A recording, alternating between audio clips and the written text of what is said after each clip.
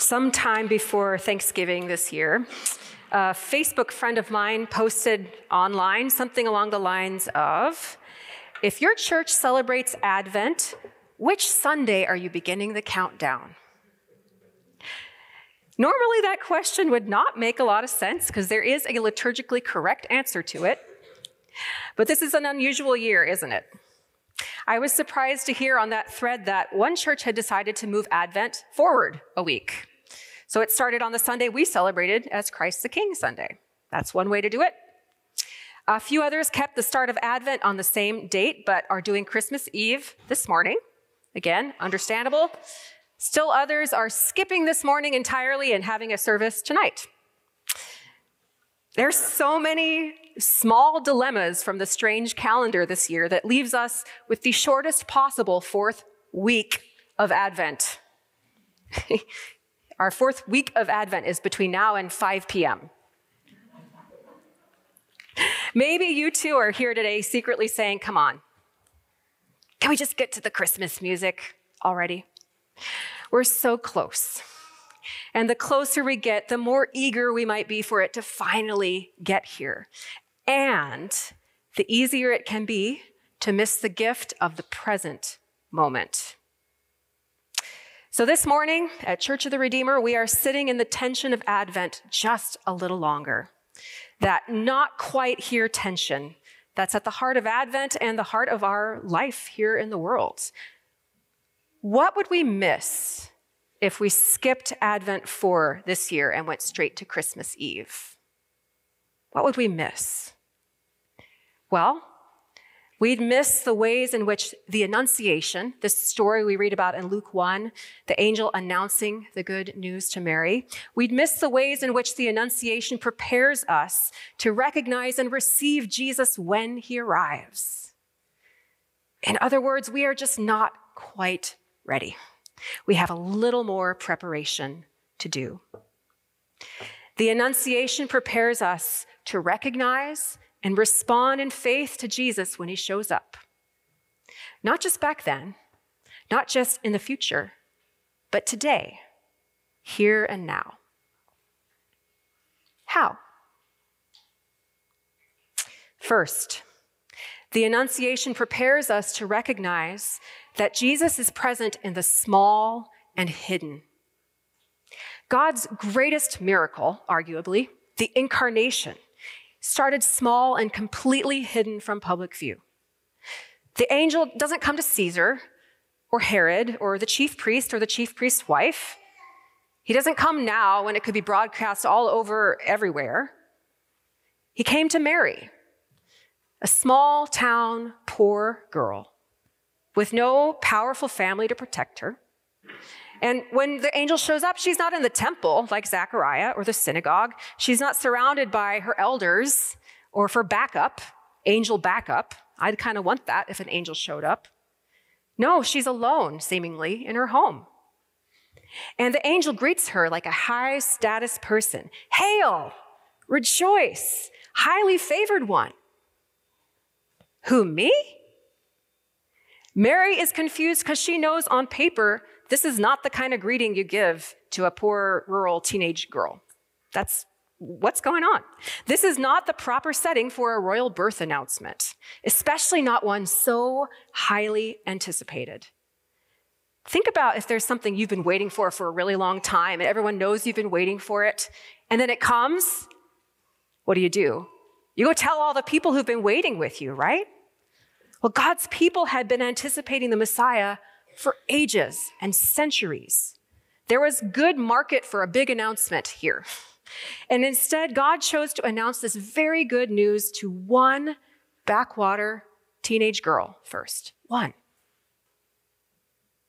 I think about the fact that at the very moment the angel made this joyful announcement, someone else in Israel must have been crying out to God for deliverance, not knowing the deliverance was here. God's greatest miracle started small and hidden from public view. And not just in his choice of who, when, and where, also in his choice of how. There is nothing more quiet and hidden from public view than conception. Just imagine it. God enters the world in human form, and no one sees it with their eyes, not even Mary. She might not have even known the exact moment he arrived. God's most miraculous miracle, and we don't know exactly when it began. Sometimes, just like Mary, we may not realize that God has been at work until it's been growing for a while or quickens within us. In the quiet and the hidden, Jesus arrives. I love this quote from Tish Harrison Warren's book on Advent, which we used in the e-update this week. She writes this: Advent is training in hope because this season tells us that when things lie fallow, when it looks like there's nothing growing, they do not lie in waste. Things that seem dormant are not dead, and times of waiting are not without meaning, purpose, or design. God is working, sometimes almost imperceptibly, deep beneath the surface of time. On this fourth Sunday of Advent, when the shadows are very long and the world seems irreparably broken, I take courage from the Annunciation, trusting that Jesus is present in the small and the hidden, in me, in you, in us, and in the world that he so loves. Second, the Annunciation prepares us to say yes to God's invitations in our lives. Mary's consent to God's invitation to her, her big yes, is truly extraordinary. It astounds me how much Mary knew Yahweh, how well she knew this God of hers. She knew the pattern of how he works. She knew his promises. She knew she could trust that if she said yes, God would somehow work it all out despite the risks. And there were a lot of risks. This yes changed everything about Mary's trajectory, the trajectory of her life, everything. It could have meant the end of her legal betrothal to Joseph, which might have resulted in her vicious public shaming as an adulteress, ostracism from the community, which might have meant financial insecurity, maybe even some awful exploitation just to survive. You can imagine an anxious Mary's mind spinning and spinning and spinning. It could have gone there. But I'm amazed that Mary knew Yahweh's character enough to say yes and to trust that he would take care of her despite all of those awful possibilities. Mary shows profound understanding and faith. I would not have been ready for that as a teenager. Anybody else? Mary's yes here in this moment when the stakes were high tells me she'd already been saying yes to Yahweh long before that moment. Think about this. Imagine Mary learning covenant faithfulness in community, learning the scriptures, praying day in and out, maybe coming to synagogue when she didn't really want to, worshiping at the temple.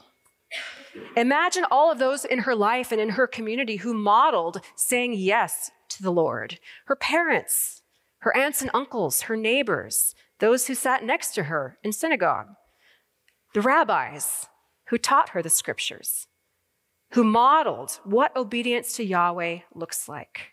Mary learned from these unnamed faithful men and women who Yahweh is, how he works, that he's trustworthy, that he loves justice and mercy and had promised to redeem Israel.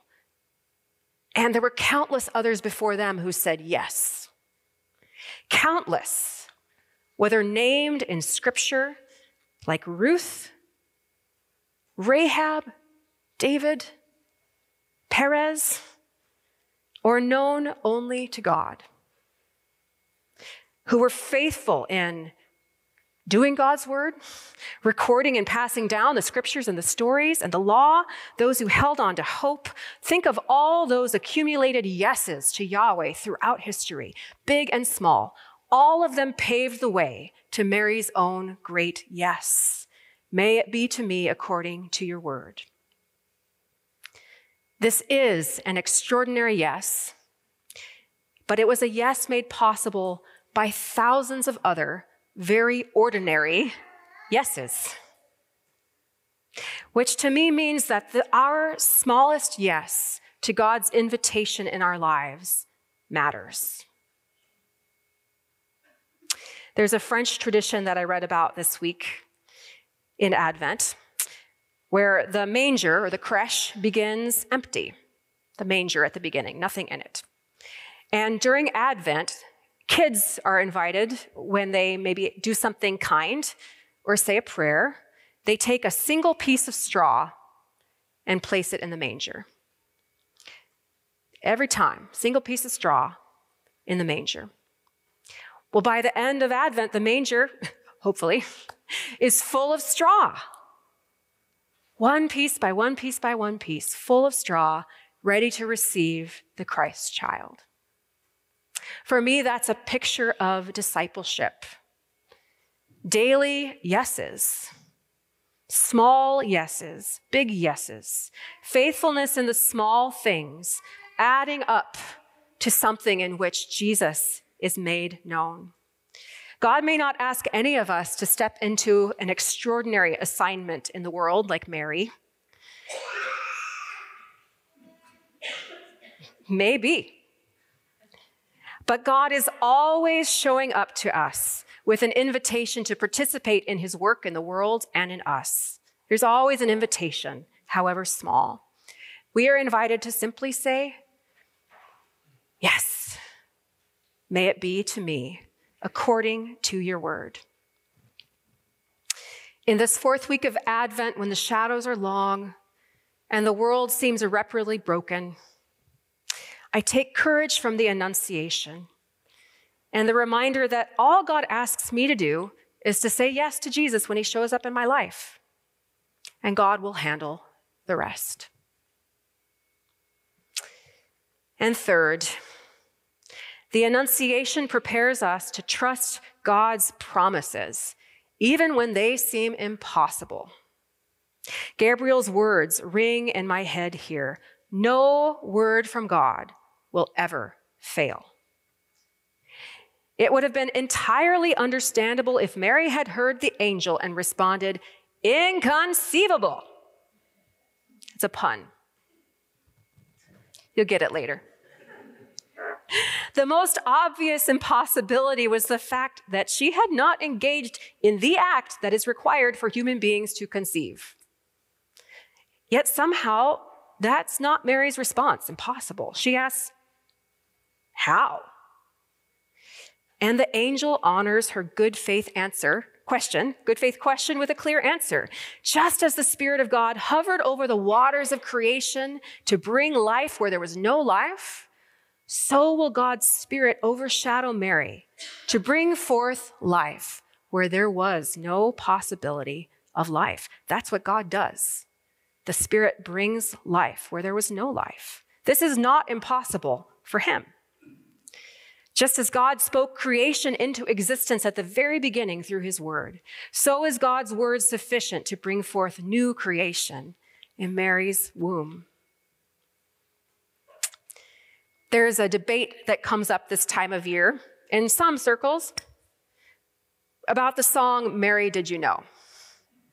Yeah, that got your attention, some of you. This is a song, if you're not familiar with it, I like it, I confess. It's a song that explores whether Mary knew the significance of this child. Did she know? Did she know he would walk on water? That's the only line I can remember from the song. Maybe I should listen to it later. But how did she know? How did she think this would play out? And there's a lot of folks nowadays who say, the angel told her, knock it off, she knew. I get that, but yes and no. She knew this child would be the promised Messiah, heir to David's throne. The scriptures prepared her for this, including the ones we read earlier from the Old Testament. She knew and believed the angel when he said that Jesus would be greater than David, the Son of the Most High, that his kingdom would never end. She knew this child would be the fulfillment of all of God's promises to Israel, finally, but she probably thought that meant Jesus would literally overthrow Rome and set up an earthly kingdom. That's what people expected. That's what people thought Messiah would do. Mary had to learn about Jesus the Messiah along the way, along with the other disciples.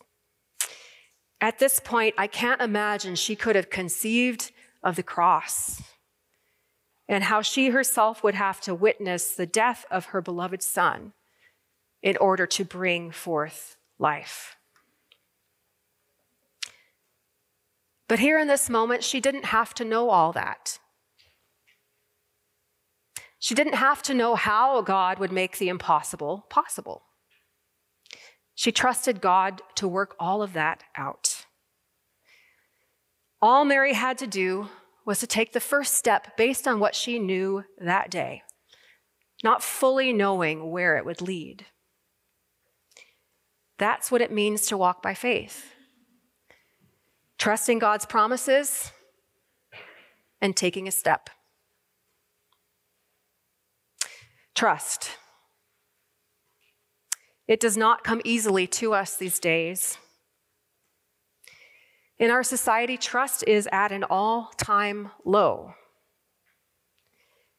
In our own church community, trust in human leaders certainly has been broken big time. And sometimes when our trust has been broken by church leaders or our fellow Christians, it impacts our trust in God too.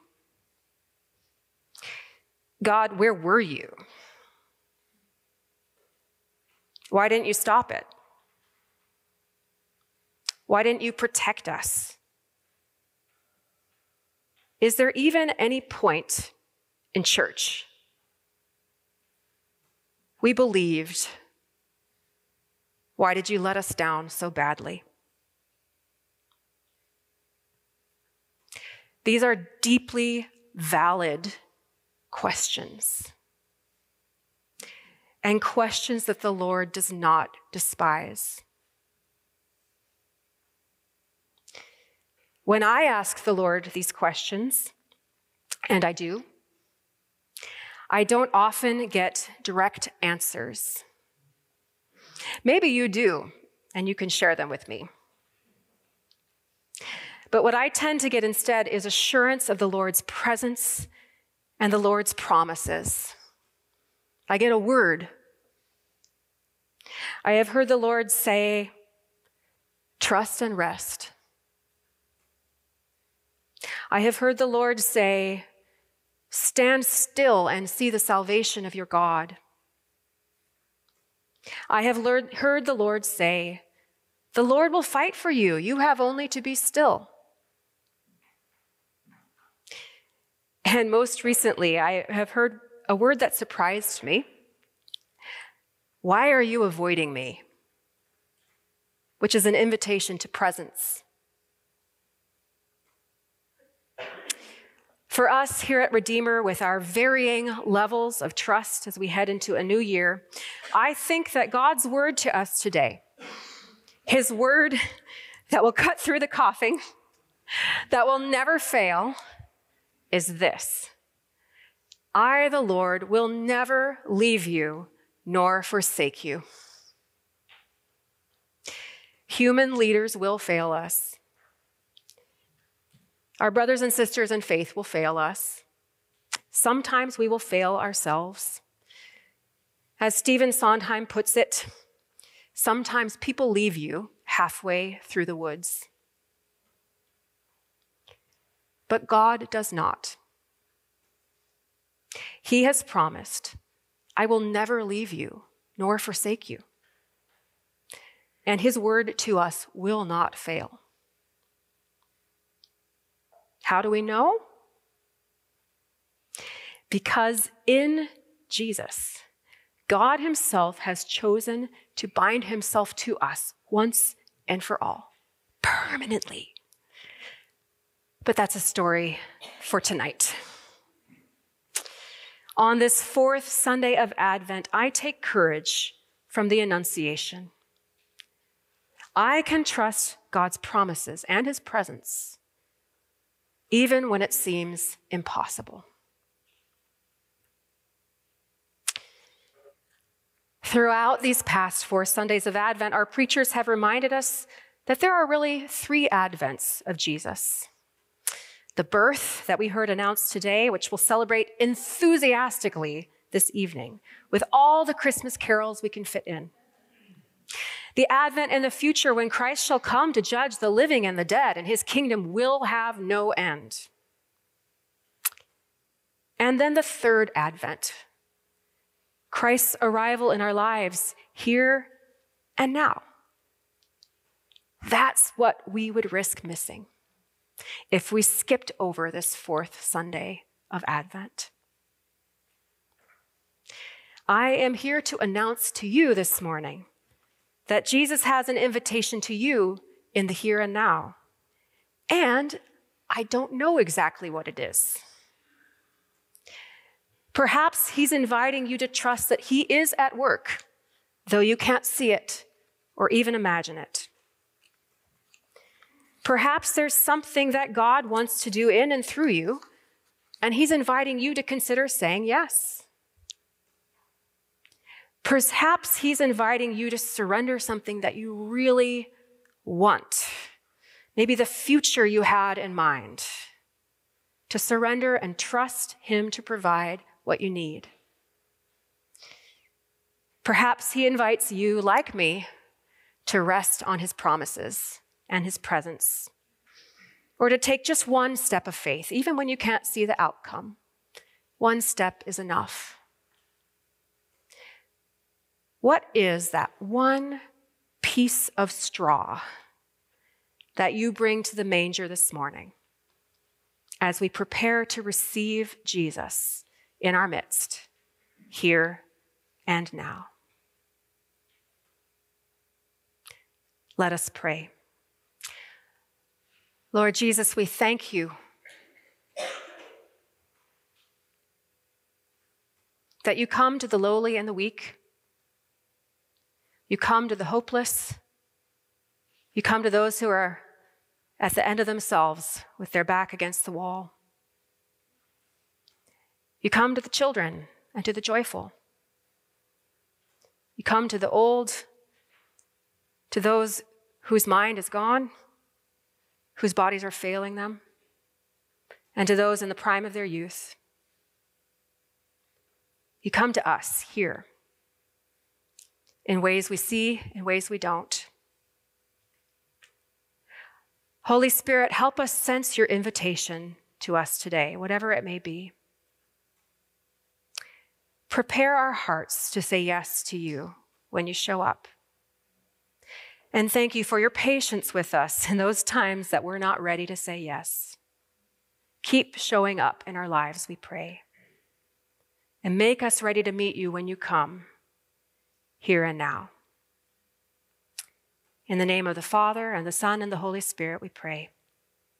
Amen.